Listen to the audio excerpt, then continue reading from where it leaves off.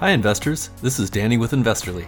At Investorly, we empower you to invest early in your financial future. In episode 8 of A Conversation With, we welcome Markets and Mayhem, a professional trader and investor.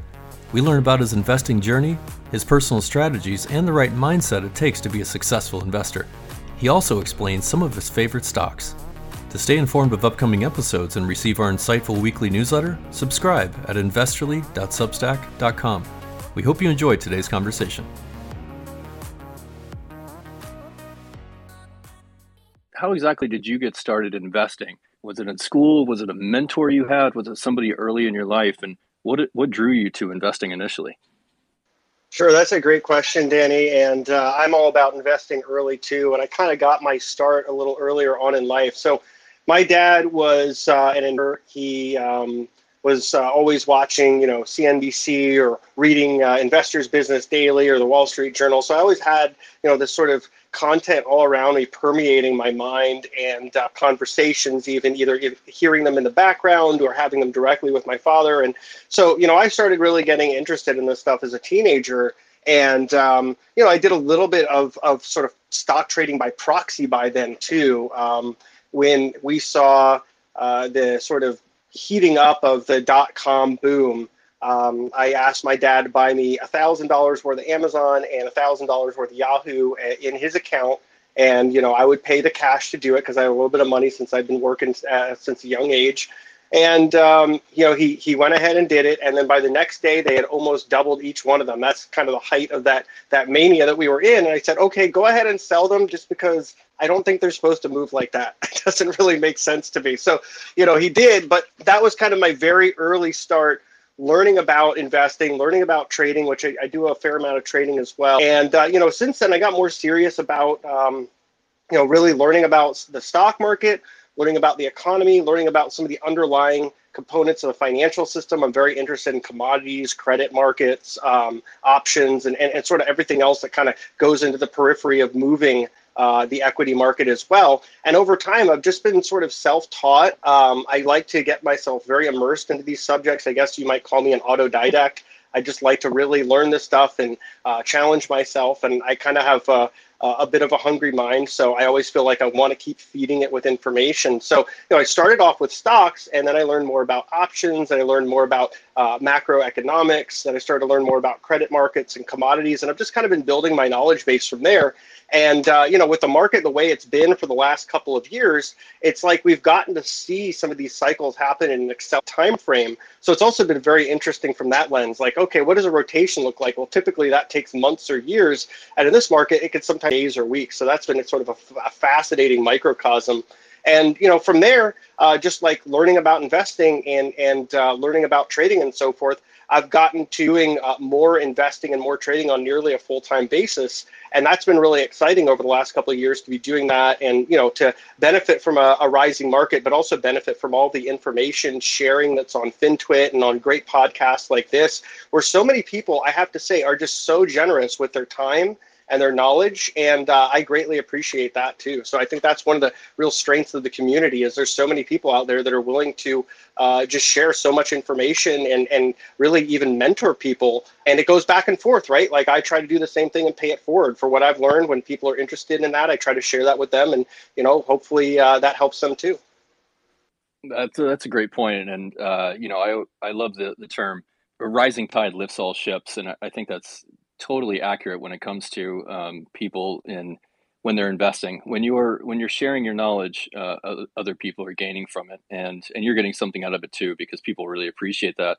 Maybe some people are listening in and they're thinking like, well, okay, so you started that, but how exactly did you start investing? What was your first job? How did you save that money to begin investing? I'm of a technical background, so I've been working in technology for pretty much my entire career, but I have a lot of intersectionality with finance, and I've been consulting with financial firms with regards to investments in tech companies and broader trends for several years now too, so that's been a little bit of a pivot. So, I've been working in technology, mostly in things like cybersecurity and cloud and areas that are peripheral to machine learning and IT.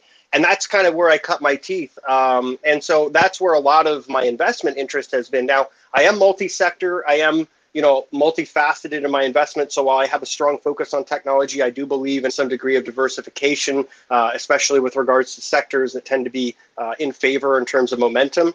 But basically, I got started, I was working at a company, an internet provider that got bought out. And it was bought out by a public company. And that got me really fascinated with just the whole dichotomy, because back then I was younger. I didn't really understand how all this stuff worked. I didn't understand how a public company was buying a private company, how that would affect their stock, how they're issuing shares of stock to buy this private company. It just all was very interesting. So I started to pour into the details of that. And I have to say, it really kind of drew me further into the world of investing. Of course, I talked to my dad about it too, because he was, at the time, sort of my mentor, and I was, very curious about the materials that he had, and the stuff from IBD especially was always interesting. They had a lot of great material about how to read charts, how to read balance sheets, how to look at earnings reports and things like that to get a better idea of where a company might be going. So that's how I started, really just looking at a merger and where a company was getting bought out that I worked at, how that changed, how it was financed with shares of a publicly traded company. And then from there, I just really wanted to be more involved with this market. The idea that myself as an individual, and again, I'm a young person, and young people have wild imaginations, but this idea that you could own a piece of a growing business and use that as a way to enhance your wealth, to grow your cash, and maybe even create an income was just very fascinating to me. So I've been investing, for a while. I started off seriously investing probably around 2004, 2005. So I got to, I got to ride through the great financial crisis and all the, craziness that came with that. And if anything, what I learned about that country, and some folks, if you're listening, you haven't been through like a real bear market, I think it's important to note, like a real bear market can take years to play out. What happened with COVID was like a very brief it was more of like a very short-term sharp correction than a bear market. So I got started in investing, just really going through the process of a merger and learning about how all that worked. And then also with that background knowledge of, doing that one trade in Yahoo and Amazon, and just being fascinated by the potential. Like you said, your first trade's always your greatest. It seemed effortless. Everything seemed easier than it probably should have been. And indeed it was. That is the case. If everyone could make 100% in a day, no one would work a job in their life. And so you're going to have ups and downs. But I think that's also part of what makes this whole thing so interesting is the challenge. It's always something where you're challenged to do better. How exactly would you label your strategy, and how would you label yourself as a day trader, swing trader, investor? And since your first few investments, how has that evolved over the years, or do you pivot week to week based on market trends and what you see moving forward? Sure. So I trade, I invest, and I kind of differentiate between the portfolios based on timeframes. In my trading portfolio, timeframes can span from minutes to months.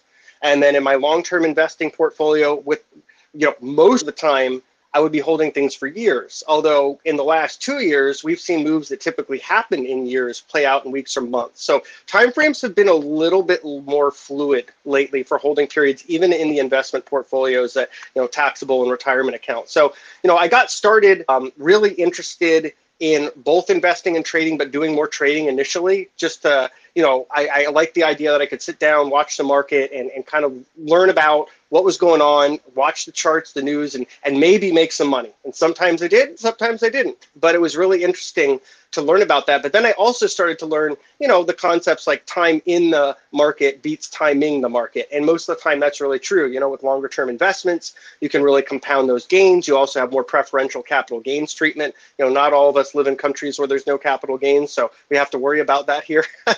But so I really look at time frame depending on a couple things, right? Like, so when I'm looking at an opportunity, most of the time it's going to start off with some sort of catalyst. Is it going to be a technical catalyst, fundamental catalyst, macro catalyst, order flow catalyst? It'll be one of those, right? And then I like to look for confirmation across multiple indicators, right? So if I see something that has an order flow catalyst, I want to confirm it on a technical basis. And I'd love to see some confirmation on a fundamental basis, and even better if there's some macro. Like the more convergent indicators, the more confident I am. And also the easier it is to get out, because you're wrong pretty quickly if it doesn't go your way.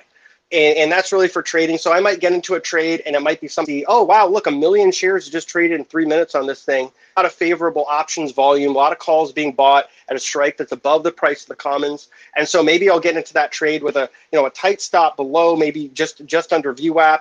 And I'm trying to enter, around that VWAP price when one of these things is taking off intraday. And then I'm looking to get out just under that strike price where they're hammering calls. That would be a really short-term trade. Sometimes those play out in minutes or hours. Longer-term trades, something I might see on a chart, or I might see something that's based on order flow that gives me conviction to hold it for a period of days or weeks, sometimes even months. And those swing trades are higher conviction, right? That's something that you're comfortable going to sleep with in your portfolio. You're comfortable with how it might be treated in the account subsequently from there. So with those kinds of trades, it's usually going to be a little bit bigger size, but it's also going to be something that's a much higher conviction kind of swing. And, sometimes you might see something where, like for me, as having a background in technology, I might see something where it just seems wildly underpriced. It's coming into an area of key support. Maybe there's some bullish flow going through that gives me some more confidence. And those are the kind of things that I might swing for a long time. With every trade also, and with anyone who is trading, important to define your risk before you worry about your reward. And it's really important to stick to your plan.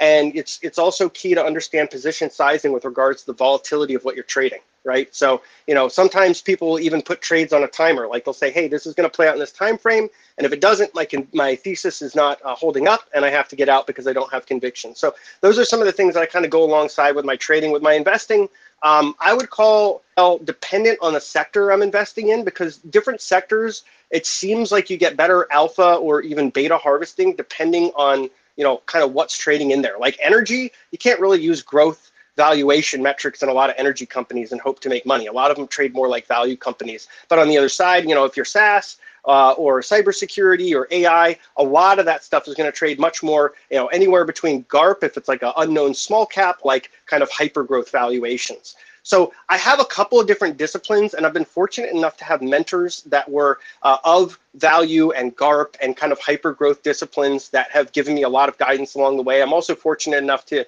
really have the luxury of time to just be able to sit back and read a lot about these different successful investors and be interested in that content and really try to use it to shape my own investing style. So, I kind of go with what I think works for that particular instrument or sector. So, I don't necessarily have one style. I kind of look at what it is that I'm doing and apply the framework that I think works best for that. So let's go back to some of the things you just talked about and begin with the investor versus trader. You talked about time in the market beats timing the market. When you say things like that, would you kind of break down the percentage you would say that you're trading of your entire portfolio compared to how much you're investing? Sure. So I keep multiple portfolios. So I have long-term taxable account. I have retirement accounts that I manage for myself and family. And then I have a trading portfolio. My investing portfolio is bigger than my trading portfolio, but I also tend to take gains out of the trading portfolio and park them in the investing portfolio, right? So, if I get to a certain point, I might say, okay, that's pretty good. I'm going to take that gain and I'm going to transfer it over to the investing portfolio, or I'm going to roll it into the retirement portfolio or something along those lines. I try to keep the trading account, like 20% of the investing account, but it can get quite a bit bigger and sometimes it can get a little smaller. There's, some obviously going to be some volatility in that kind of thing. But timing the market, the reason I say timing the market is difficult also, just like outside of just the quote, just to drill down to that, trading is harder than investing in a lot of senses because it requires a lot more time. Like to really trade, you have to dedicate hours and hours every day, unless you're doing these longer term, low risk, small position swing trades. And so, 90% of traders that start eventually give up. And so with investing, and I'm not trying to trivialize investing, because successful investing requires a lot of effort to be really good at it. And it does require a lot of time and discipline and so forth. So don't get me wrong. It just like, you don't necessarily have to sit there and watch every tick if you're investing. It can be a little bit lower. So I think that's one reason that quote really is valid, and that longer term investing can be a lower stress way to generate alpha over time versus trading, where sometimes you're just harvesting beta, over and over and just trying to park that cash on the sidelines after you have. You make a really good point there. Let's also follow up on another point you mentioned to Danny. You talked about going through the process of a merger, being genuinely curious, fascinated. what do you recommend for resources for individuals to get acclimated to trading or to investing? And where do you go to learn this information? Because I think that's one of the biggest impediments. Obviously, with technology the way it is now, there's sources everywhere and you can find information all over the place. But what did you sort of do, and how do you recommend anybody that maybe is a little bit newer go about the process of sort of teaching themselves if they're super fascinated? Yeah, and I think that's really important. I mean, ultimately, when you're talking about either one of these things, you have the ability to get some guidance from people that have done this for a while, because not only do they, impart wisdom, but sometimes, we can learn from the mistakes of others, which can be sort of the best thing to do, right? Obviously, sometimes we have to make our own mistakes to learn, especially if we're a little hard-headed, and I can speak from experience on that one. But there's a great deal of really, really well-written books that are focused on trading and investing. One that I think everyone should read is what Peter Lynch wrote, One Up on Wall Street by Peter Lynch. I think that's a great book for everyone to read as their first investing book, because Peter Lynch is a luminary. He's an absolute when it comes to investing, and the principles that he elucidated in that book, even though it's dated, are still absolutely 100% even more. If you're a technologist, you have that familiarity perhaps with what you're investing in more. Just as one example, just like if you're in the energy industry, you're going to know oil companies or whatever it is your specialty is better than the average person. So you might be able to apply that Peter Lynch ethos of invest in what you know. Jeremy Siegel wrote a book called Stocks for the Long Run. I think that's a pretty good book just to learn more about investing and having the discipline to hold. And, one of the things that I think a lot of investors have problems with is just the idea that there's going to be volatility. And with that volatility is going to come emotion. And with that emotion, there's going to come impulse. And with that impulse, we might make bad decisions, going both ways, right? We might buy things when they've already had this manic run and we're just expecting them to keep running. And we might sell things because they've had a dip and we're no longer, now we're scared about losing our profit or taking a further loss. And then we might see those things go on to change what our expectations were with what actually manifests. Maybe that thing we sold on the dip goes on to 10x, and maybe the thing that we bought on that manic run goes on to get cut in half. And so I think that's the other thing that, good books on investing and trading are going to talk about, is trying to take emotion out and being objective. For trading, it's a little bit different. I think there's a lot of books to dive into. What I think would be good for this is after the Spaces wraps up, I can give you all a list that you can reference in the podcast, and we can have in maybe one of the Spaces tweets or something that I tweet out afterwards, just because there's so much ground to cover and there's so many sort of dimensions to trading. I think that's a great point. And honestly, for me, I only use a handful of resources. There's Motley Fool and there's Seeking Alpha and stuff, and they're meant to put out, daily articles about this one stock or some crypto that's going to go, 100x by in the year 2023. But, so it's very, very easy for a new trader or investor to get extremely overwhelmed. So I think it's very important. This is me personally. The way I do it is I only have a select few of resources that I use or mentors that I use. And that keeps me in kind of the right mindset.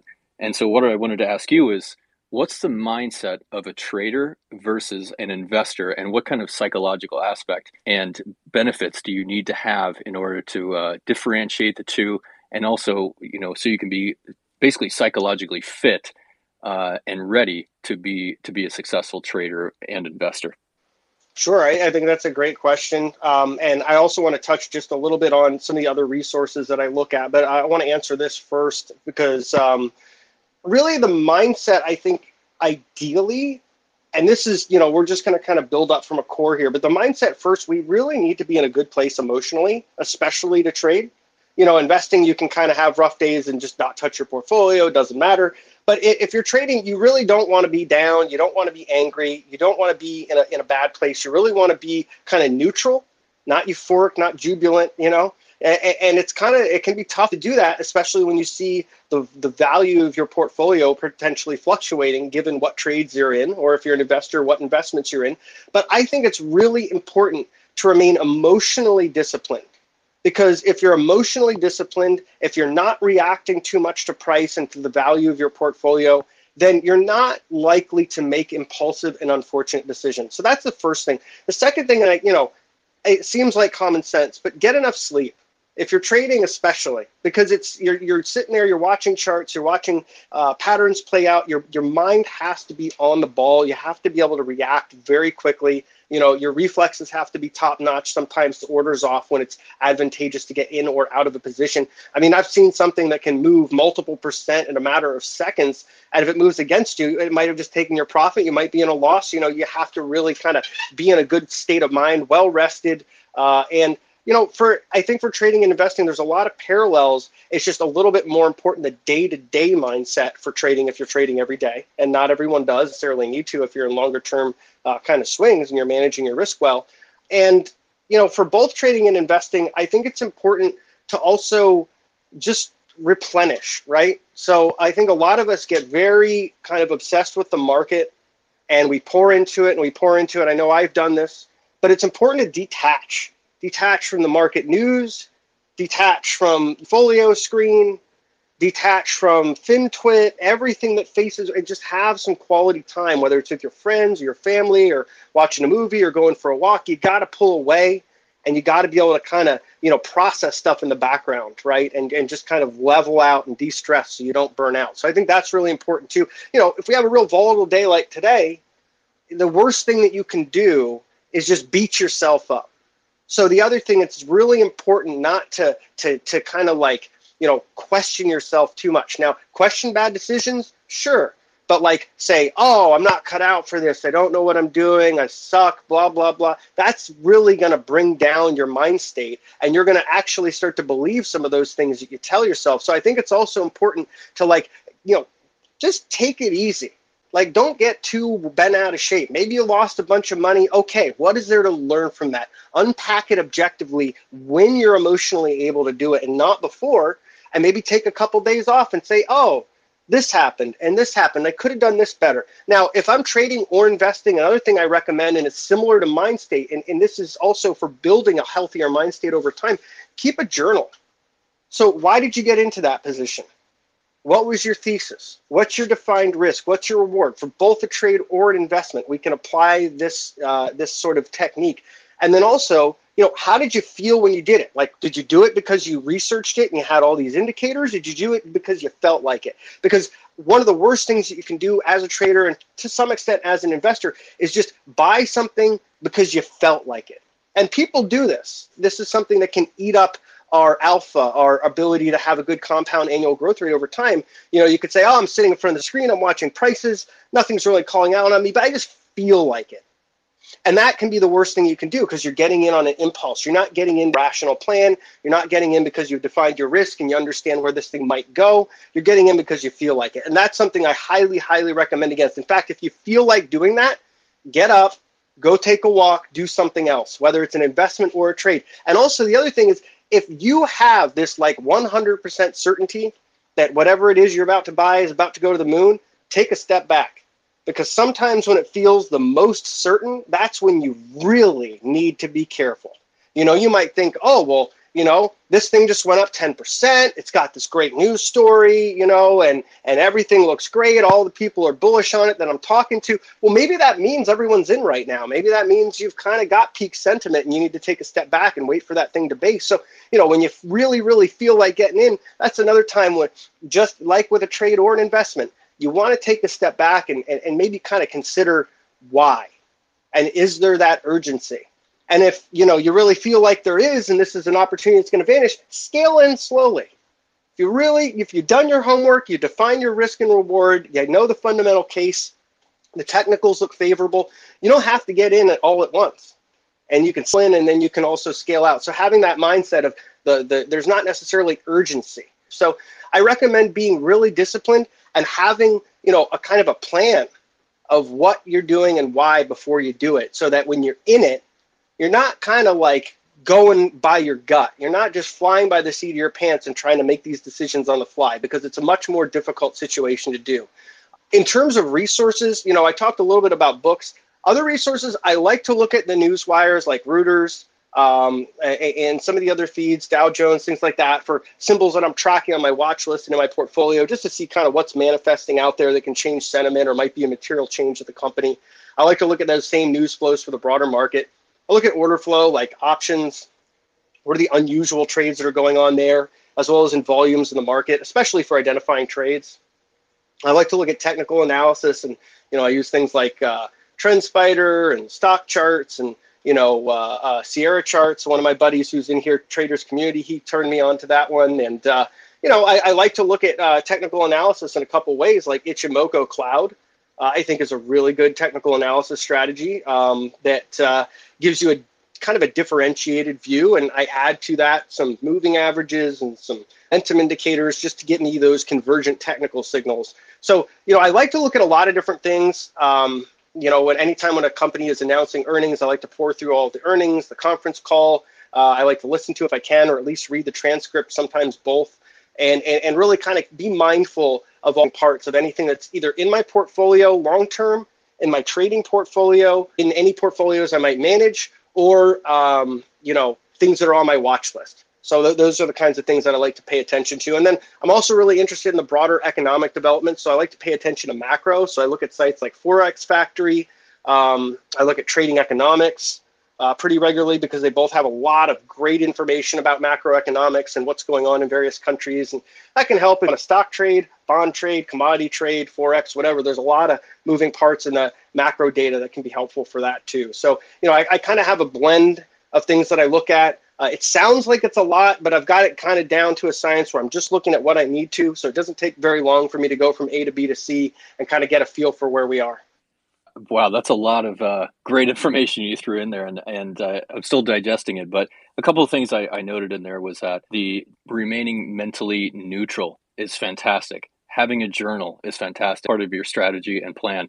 Me personally, before I even an investment in a given asset, I write it down when I'd like to get in, a rough number of when I would like to get in, how long I'd like to keep it, and when I would like to get out or maybe trim that position. But remaining mentally neutral and leaving emotions out of it is easier said than done. How do you personally view your money before you start trading it? How does that help you make a trade, make a solid, logical trade or investment? So I've heard a couple metaphors that I like to kind of apply. One of them is your capital is kind of like an army you're deploying into battle. So make sure it's a battle that you can win, especially when you're talking about a trade, right? Every dollar that falls is a soldier that's falling. So try to minimize your loss. So I kind of like to look at it that way, but not in the sense that I'm the general weeping over his fallen men, but more that I'm the tactician who's saying, okay, this isn't working out. Now it's time to try something different. And I think you can take that on a slightly larger time scale with investing as well. You want to manage risk in the sense that, look, if something goes against you, a lot of the time, the thing that hurts us the most is not the money going down, it's the ego, right? We get bruised. Oh, I'm wrong. Now I have to admit I'm wrong. I have to admit defeat. That is what hurts a lot of people. And I think that's one of the biggest things we have to take out of our own reactions, right? Because it doesn't matter if you're wrong or right. As you wisely said, it could be a totally different time frame. So maybe you were right, but you just weren't right when you got in or when you got out, or on the time frame you needed to participate.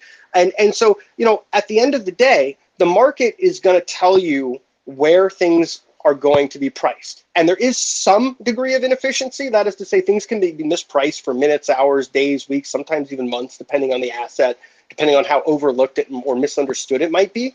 But ultimately, if something is wrong, the market is going to tell you it's wrong through price. That's really the best way the market's going to communicate its signal to us. And we have tools like technical analysis to tell us whether the market is communicating that signal and price in a way where we need to change our investment decision or our trading decision because, okay, now the market's really telling us we're wrong in no uncertain terms, right?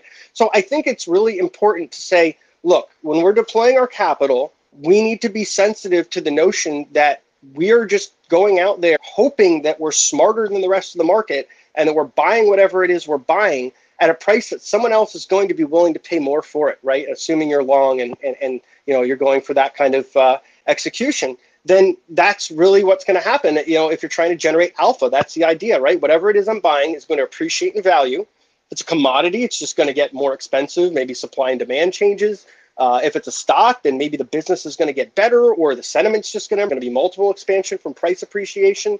And I think that the other side of it is, and this is just as important, when something you own goes up like, oh, I don't know, 10, 50, 100, 300%, right? It can be very, very sort of euphoric feeling that we can embrace the sort of idea that, oh, we were so right. Oh, boy, wow, we're really killing it.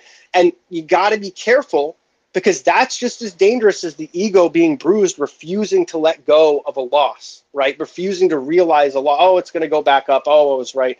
The other side of it is, oh, it's just going to go up to infinity, right? Like, you saw countless examples of this leading up to this earnings season, where things just, went to valuations where they were absolutely priced to perfection. And you look around on FinTwit and StockTwits and other kind of sentiment gauges of retail investors, and people are like, oh, it's going to go to, it's at $200. Oh, it's going to 1,000, or it's going to be $1 trillion company in a week or a month or whatever. And you saw like the sentiment really get overheated there. Multiple other kinds of sentiment gauges. And that kind of gave you an idea. People are getting emotional. There's a lot of greed in the market, and that's dangerous too.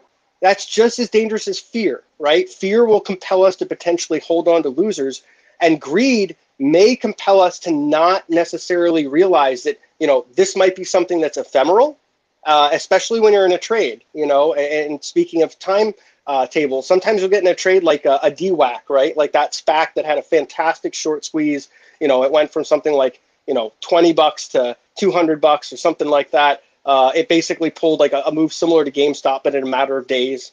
And so people can get really, really emboldened by that. I think every trade they're going to do is going to be like that trade. Oh, I'm going to go into this. I got the Midas touch, and this next thing is going to go up 100% just because, I think it will. The market doesn't care if you're right or wrong. It's just going to tell you over time whether you're right or wrong. The market also doesn't really care about what we want or need from it. And I think that's an important realization when we're deploying capital, that, it's going to do what it's going to do.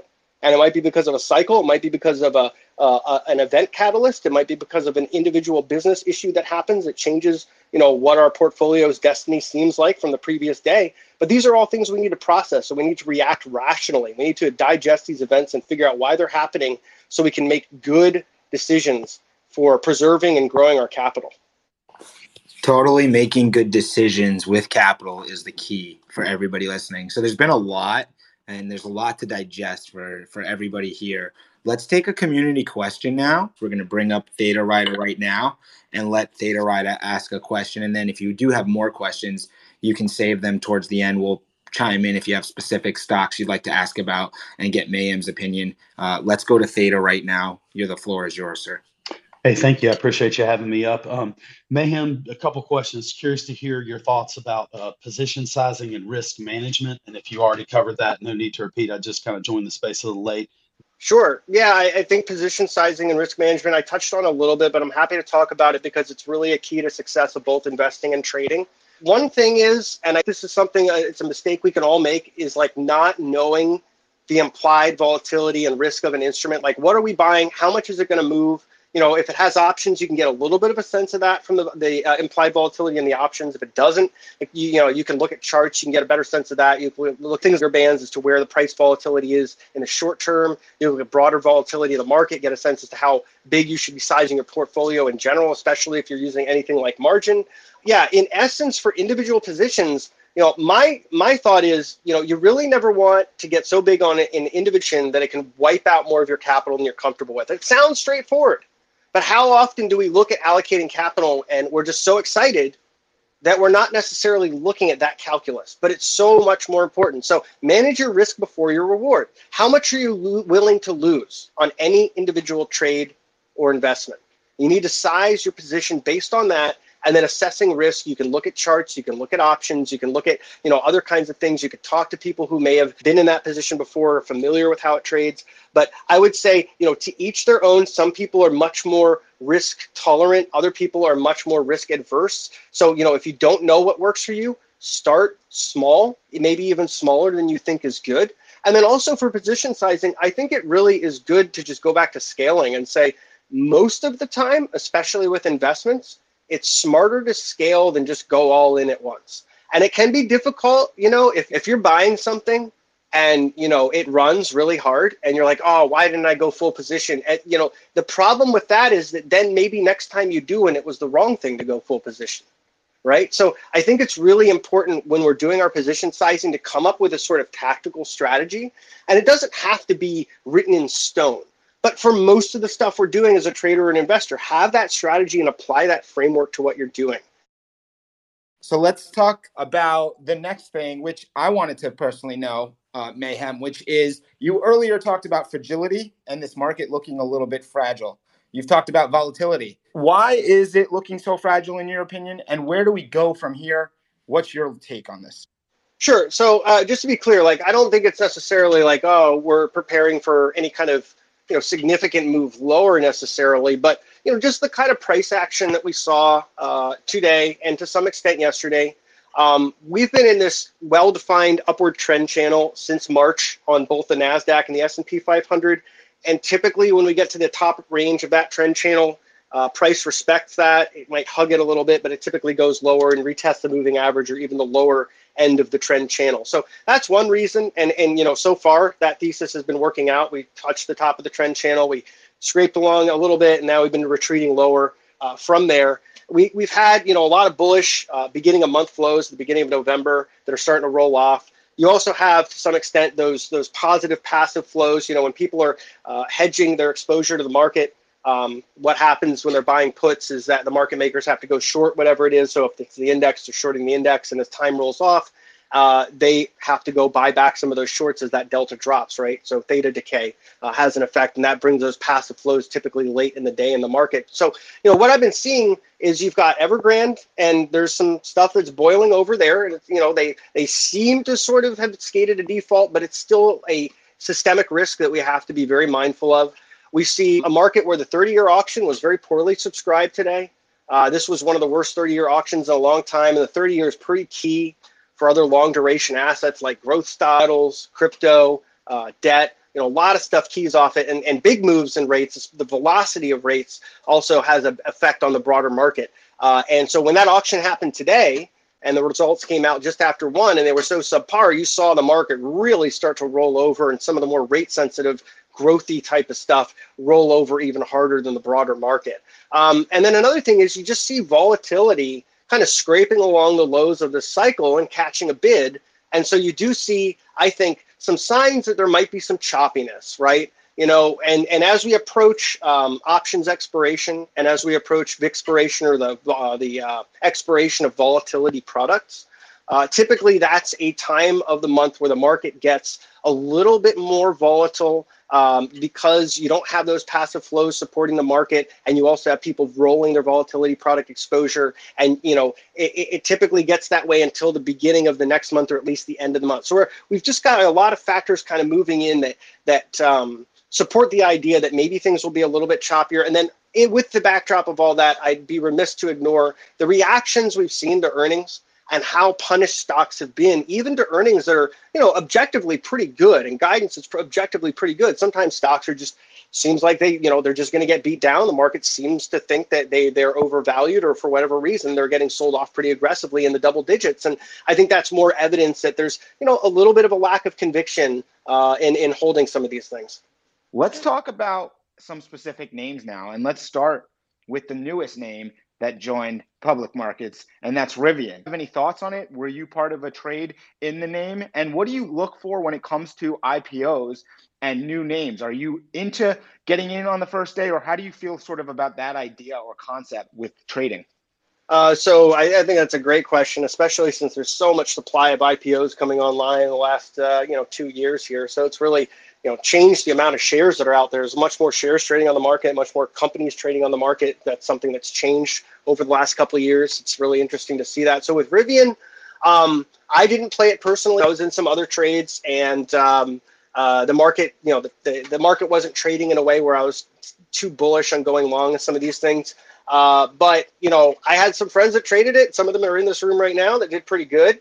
In my sense, if I was trading something like that, if I'm going into a new IPO, right, it really depends on, I want to see a bullish tape. So I want to see the market well bid. I want to see people's risk appetite strong. So I want to see broad breadth on the tape That really emboldens my conviction that, a new issue is going to be well subscribed. A lot of people are going to be buying that new issue after it goes IPO. So I like to see it well subscribed. I like to see it open above the trading range and be well bid. And that gives me a little more conviction that perhaps it's got some juice. I like to see strong volume flows. I like to see people smacking the ask and just driving it higher. And then a little consolidation, and then maybe I'll open a position and start scaling into something. But also, there's some of these things outside of a trade and for an investment that are actual opportunities too. Like you might find that a new IPO comes out and it's from a company you've been following for a long time and you're familiar with it. And, you really, have been wanting to get long it for a while. And now it's going out there and maybe you're lucky enough that it's coming out with a valuation that's not extraordinarily expensive.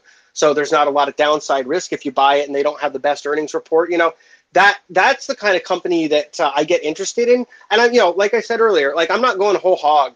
If it's not a trade, I'm not going whole hog on IPO. I'm going to scale because you just don't know what's going to happen. I mean, none of us are necessarily reliably smarter than the market. We might be smarter than the market one day. The market's going to be smarter than us a lot of other days. So we have to be humble. And that being humble means scaling in and out. But, for IPOs, if it's fundamentally attractive and it really doesn't price in a way where it's, putting a lot of risk into where I'm going to be buying it at and the pricing, yeah, I'll look at scaling a position, especially if it's something that I understand and I have conviction in, and I've managed my risk well enough that I'm not going to be worried about going to bed at night holding that stock.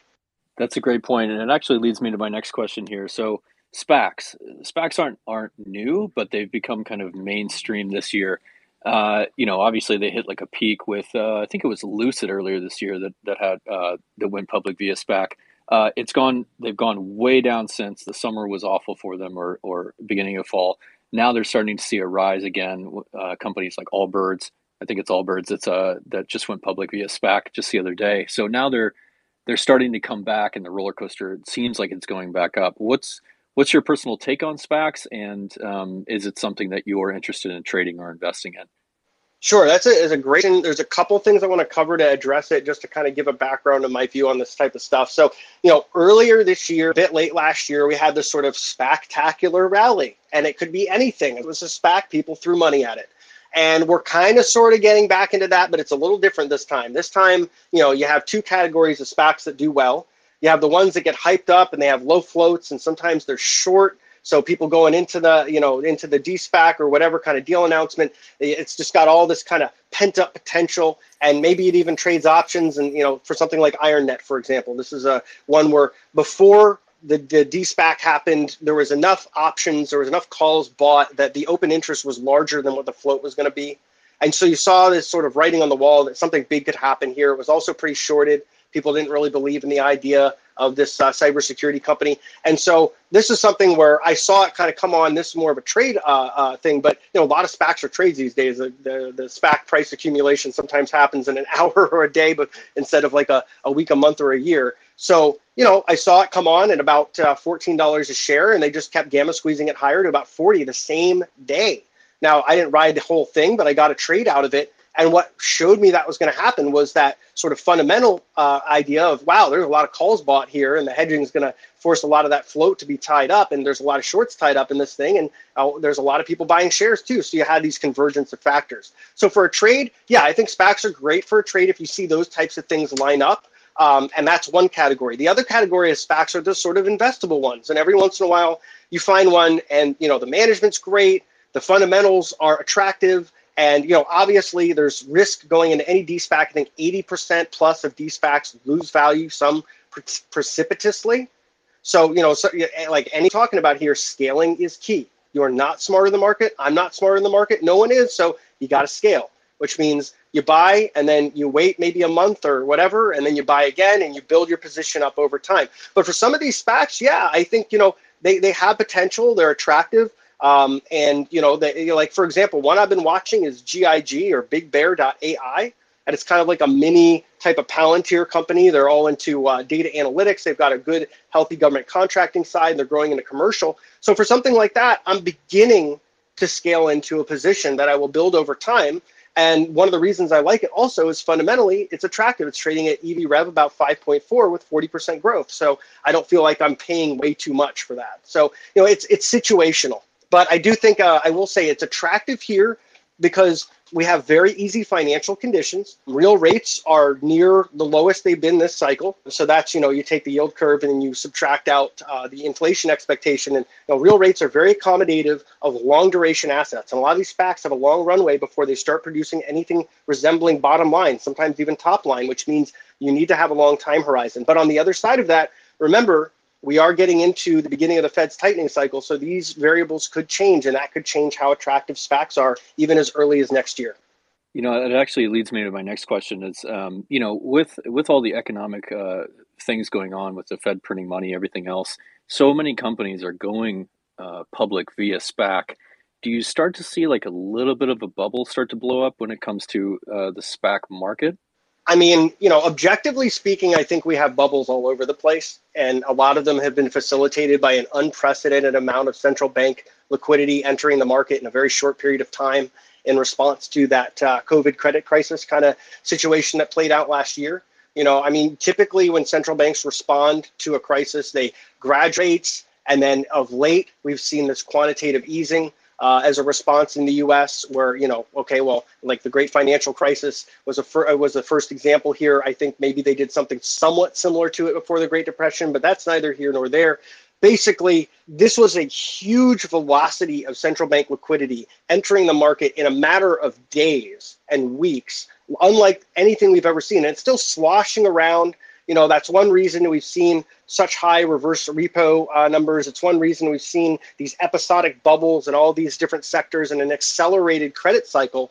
Typically a credit cycle is going to last years before we start seeing a lot of these rotations to mid and late cycle. But in this one, you've had these sort of episodes of thematic within the greater cycle. And it's been a little dizzying because the market's often kind of gotten ahead of itself and said, oh, we're going to reflation. Now we're going back to growth. Now we're going to 5 names that are going to lead the market for some indeterminate amount of time. And then we're going to find the next sector as the pendulum swings. So, with SPACs, yeah, I think we're in a bit of a bubble in some, but you look at others are trading at net asset value and they're de-risked. So it's situational. You got to kind of look at whatever it is that you're buying, and what its potential is. And you also got to remember some of these SPACs, especially the ones that came out in 2020 and 2021, early this year, had presentations to investors that were hyper unrealistic. They made numbers projections, and there was nothing against the law about them doing this, that were impossible if people bought them on that premise, and many were burned. And so, you got to be careful with this stuff because it does have different regulations. There's different levels of what the SEC and other regulatory agencies are going to do with regards to misrepresentation by a publicly traded company versus a SPAC before it de-SPACs, right? There's some bridging the gap that's happening, but it's not enough at the point where you can take those presentations at face value. Now, obviously, you can't take them at face value from another just traditional IPO or DPO type of company, but you at least have some confidence that there's more enforcement if there's outright fraud. And with some of these SPACs, there was some shady kind of stuff that happened, and a lot of people lost a lot of money early this year when the sort of spectacular rally turned into a bit of a spectacular implosion in late February going on through May. And that's why I think it's also, you saw such a long period of time before there was a lot of new SPAC issuance and before sentiment started to get back where people were willing to put their toes back in the sector. So like with anything else, be careful, know what you're buying and know why you're buying. I'm curious now to talk specifically about some of the names I know that you're very big on, and people may be an example of how you would use some of the descriptions you've given, such as scaling. So let's talk about Palantir right now. I know Palantir, a big name for you, company that recently has had a dip. So using your idea of scaling, how would someone say that wants to get into Palantir based on where it's at right now, sort of scale into it, or how do you play Palantir? So give us an example. So, with anything after earnings, if you're not familiar with the company and you're getting familiar with the company, I think the first thing to do is really read that last earnings report, read a couple of the ones preceding that, get familiar with what the company is doing, how the company has been performing quarter over quarter, year over year, and get a sense as to what your investment thesis is and why you're buying the company, right? So if you're buying a company like that, the first thing you want to determine is what's your position size going to be long term? Right? Like, is it going to be 1% of your portfolio, 3, 5, 10%? Probably wouldn't take any investment much higher than 10 unless it grows that way on its own. But that's my own sort of 2 cents on that. But, for something like this, I would say wait for the dust to settle, learn about the company, determine that you're comfortable with the amount of risk that you might be taking on, and then scale in to that position after you determine the size, and maybe do buys of 5 to 10% of what that total position size is going to be at a time. And then on the time scale that you feel comfortable with building that position. Like, if you feel it's more imminent that there may be a recovery, you may want to have an accelerated time scale. If you're patient with building that position over your time, just dollar cost average in. To most investors, it's important to just dollar cost average in, because what you're doing is you're just getting exposure to whatever the market is at that period of time, rather than trying to time the market. And I would say one thing this earnings season reminds me of is a little bit that we had in May, where we had a lot of companies very viciously punished. And it was around the time that we saw, some of that sort of a rotational thematic preference change occur. And it's something that's sort of happening underneath the surface here. The last couple of days, you've seen a lot of favor for low beta stocks and a lot of high beta stuff and growth stuff getting sold off. So, part of the reason that some of this stuff is really dropping is just the way the market is acting and what it's favoring. And part of it is you've got some individual negative catalysts going on inside the companies themselves. Interesting breakdown of Palantir. I know that's a big name on the street for traders and for investors that read Investorly. With that, I want to move to the number one stock at Investorly, a name that we've been bullish on, me personally, for a long period of time, something that I find to be essential to the entire country right now, and that's cybersecurity, and that leads me to CrowdStrike. A big fan of CrowdStrike. How do you feel about Strike? In your opinion, Mayhem? I know that you said off air to me that was a name that you were had big interest in. So talk to us about CrowdStrike. First, I just want to say, as a sector, cybersecurity is probably one of the most important and durable components of the technology industry right now, because no matter what, you need it. It doesn't matter whether you think you need it or not. Everyone's going to need it. Government, companies, private individuals, we're all going to need to ratchet up our cybersecurity in a pretty significant way. And then another side of that same equation is there is a deficiency of the work pool of talented people to do that work. So, you have a pressing need for automation. So CrowdStrike, I like them because they're not just, sort of an endpoint player. They're scaling into data protection and other areas of cybersecurity.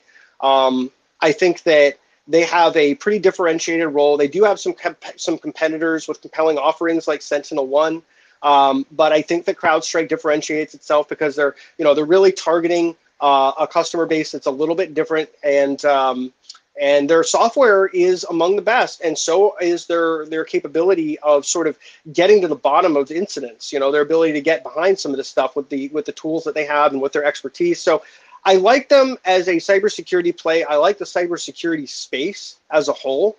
And I actually think there's a lot of names in the cybersecurity space that are not as well known and not as well talked about, that still have a lot of potential, that are sort of differentiated from CrowdStrike and Palantir and others that might be hot. There's just so much opportunity in the space, and it's an understood space because there's a lot of depth. It's very complicated. There's a lot of moving parts in cybersecurity, but that's kind of what makes it an exciting space to invest in too.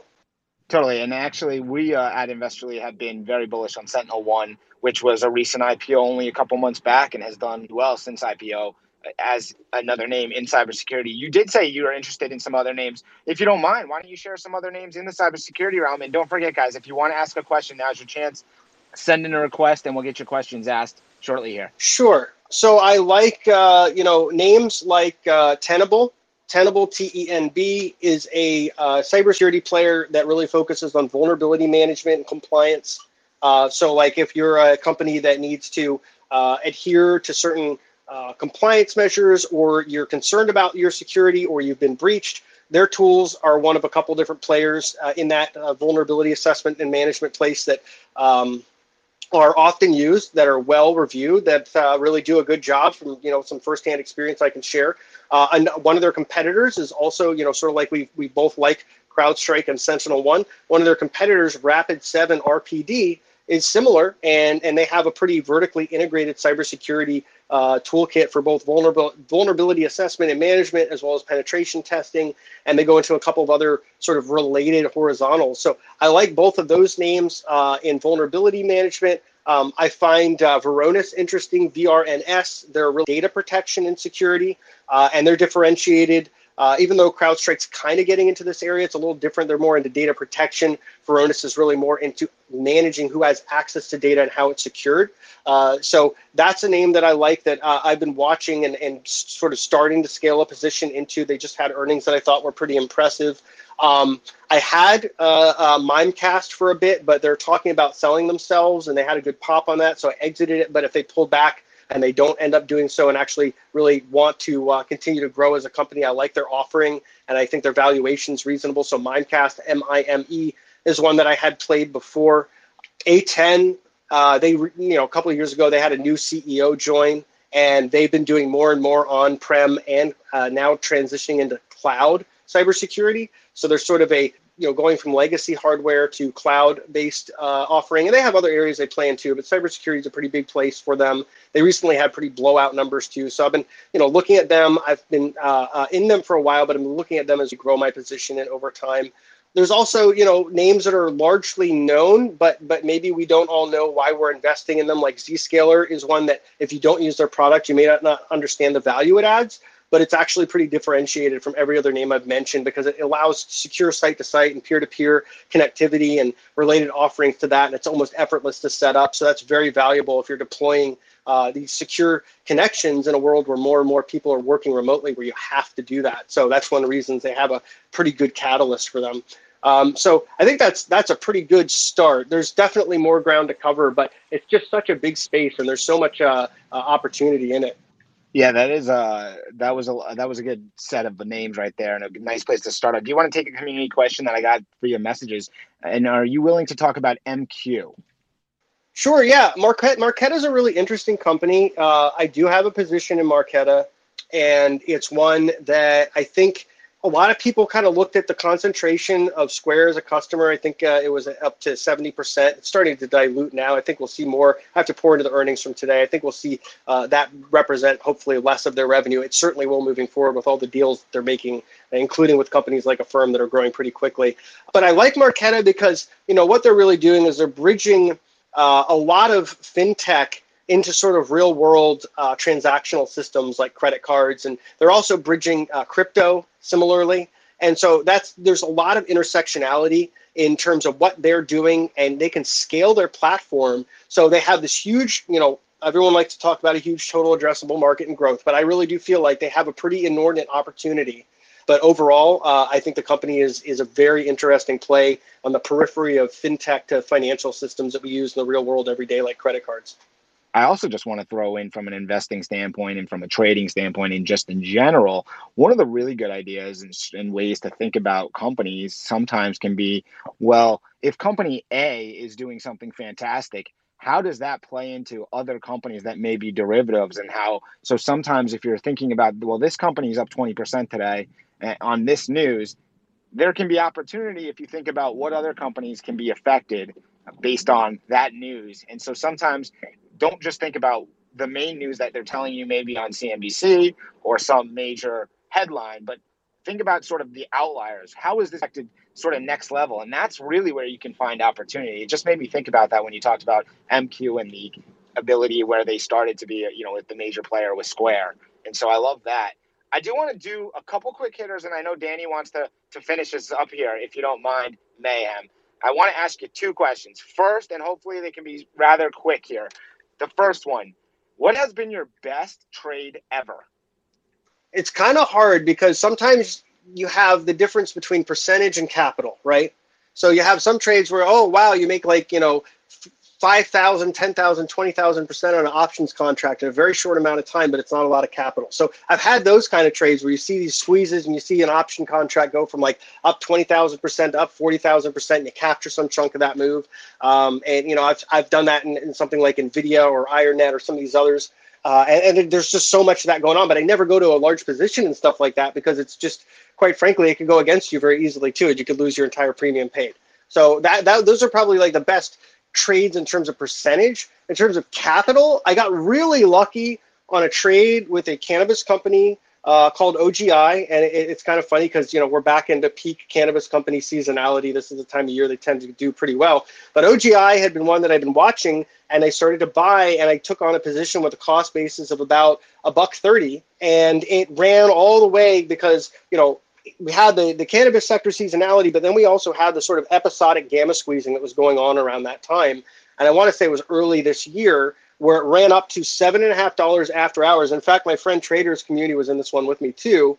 We were both like, okay, well, it's gone from like $1.30 to $7.50 in like a matter of weeks, and now it's an evaluation that doesn't make any sense at all anymore. So we're just going to sell it here. And that's one of the situations where you can get real giddy and euphoric and be like, oh, it's going to go to the moon, it's going to go to $20.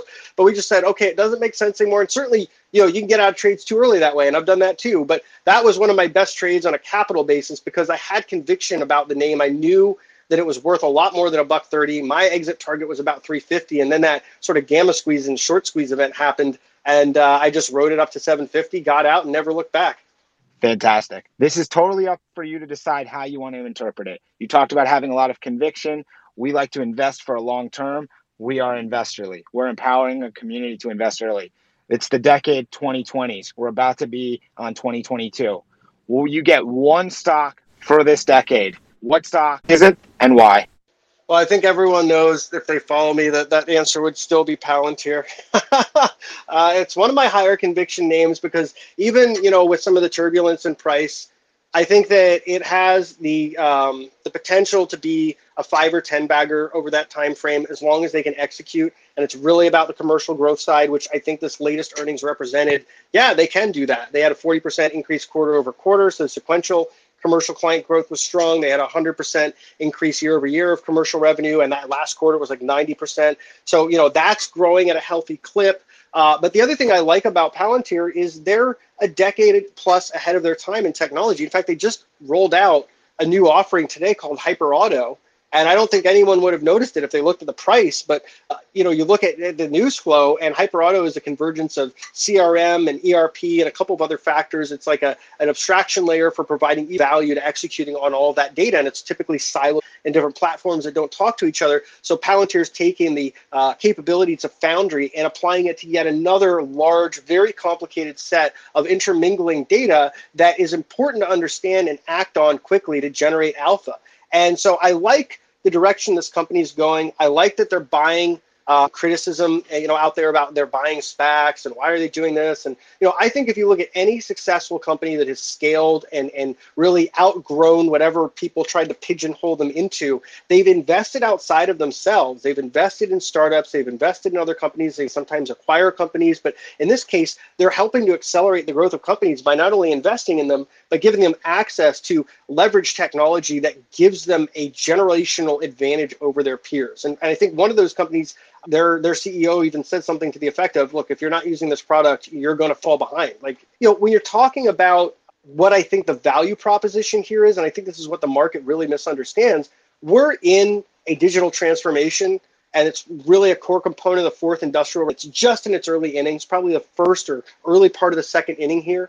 And despite some of the noise and some of the distortions and valuations in this market that are happening both up and down, I think that this is a company that is looking into the future, has seen where we're going, which is a much more data intensive future than we are even now. And I think, we create so much data on a daily basis that it used to be, it took, over 100 years to create that level of data. And we're just rolling out ever increasing large amounts of data, but not with the capability to understand how to execute on that data, sometimes autonomously, sometimes with a human element, but nevertheless, it becomes much more complex when that data is all stored in different places and you can't see it all at once and you can't see how it creates patterns and different bits of information that allow you to make a better decision based on what you're going to do. Whether it's, say, a power grid where you can tilt a wind turbine just a little bit of a different direction to match that wind flow that you see on the weather patterns, or whether it's, a medical devices company that can better monitor the health of its patients and get ahead of potential diagnostics problems, or whether it's a gene technology company where they're, figuring out new ways to sequence genes to help to cure different types of degenerative diseases. There's a lot of opportunity with this kind of a platform. And I'm really excited about Foundry. I'm still excited about Gotham. I think the government platform, one of the things that a lot of people missed was that this is a lumpy billing cycle. And, if you're familiar with government contractors, it always is. But this was a lumpy billing cycle, and it typically is seasonally for them. So it wasn't too surprising to see sequential deceleration of government growth. So for me, the thesis hasn't changed. I'm still very much of a 10 plus year view of this company.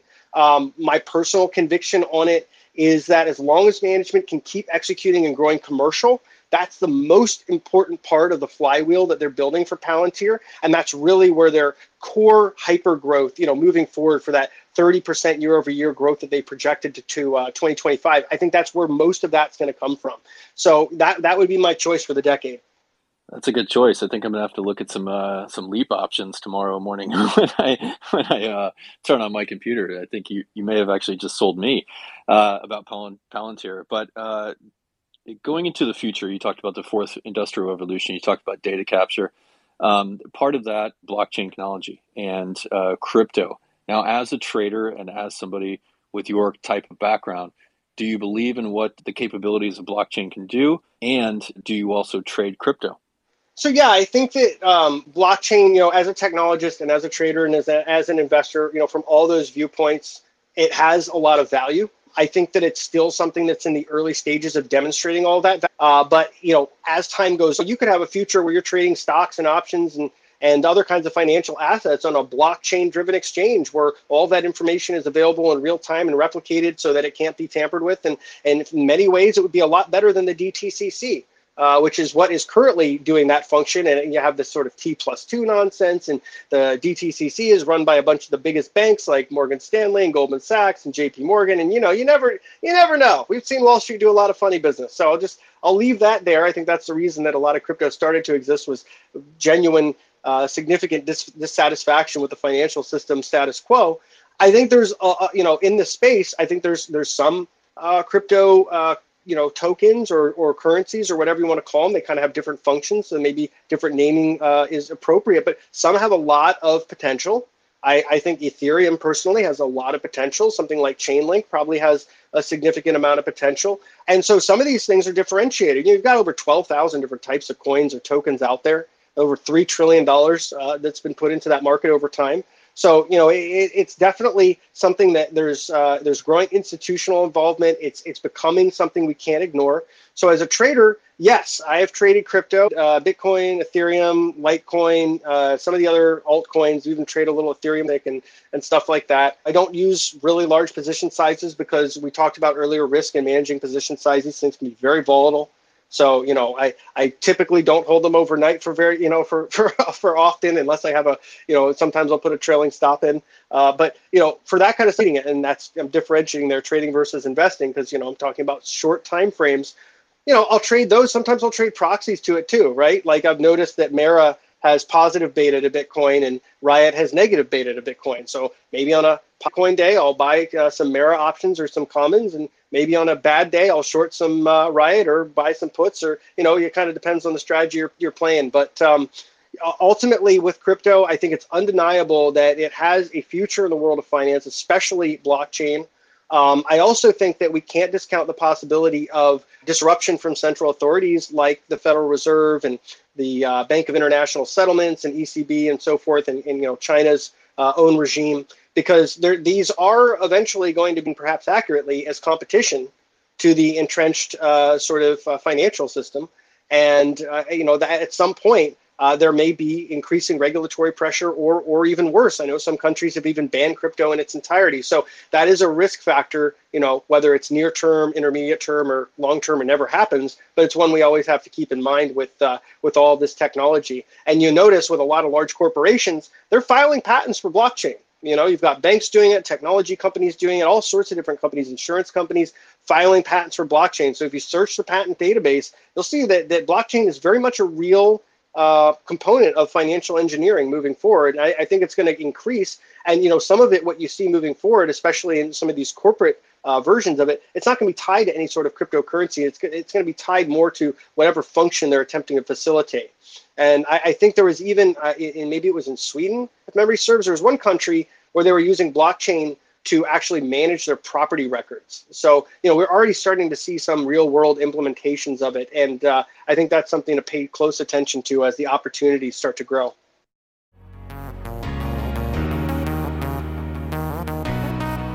We'd like to thank Markets and Mayhem and the community for a great conversation.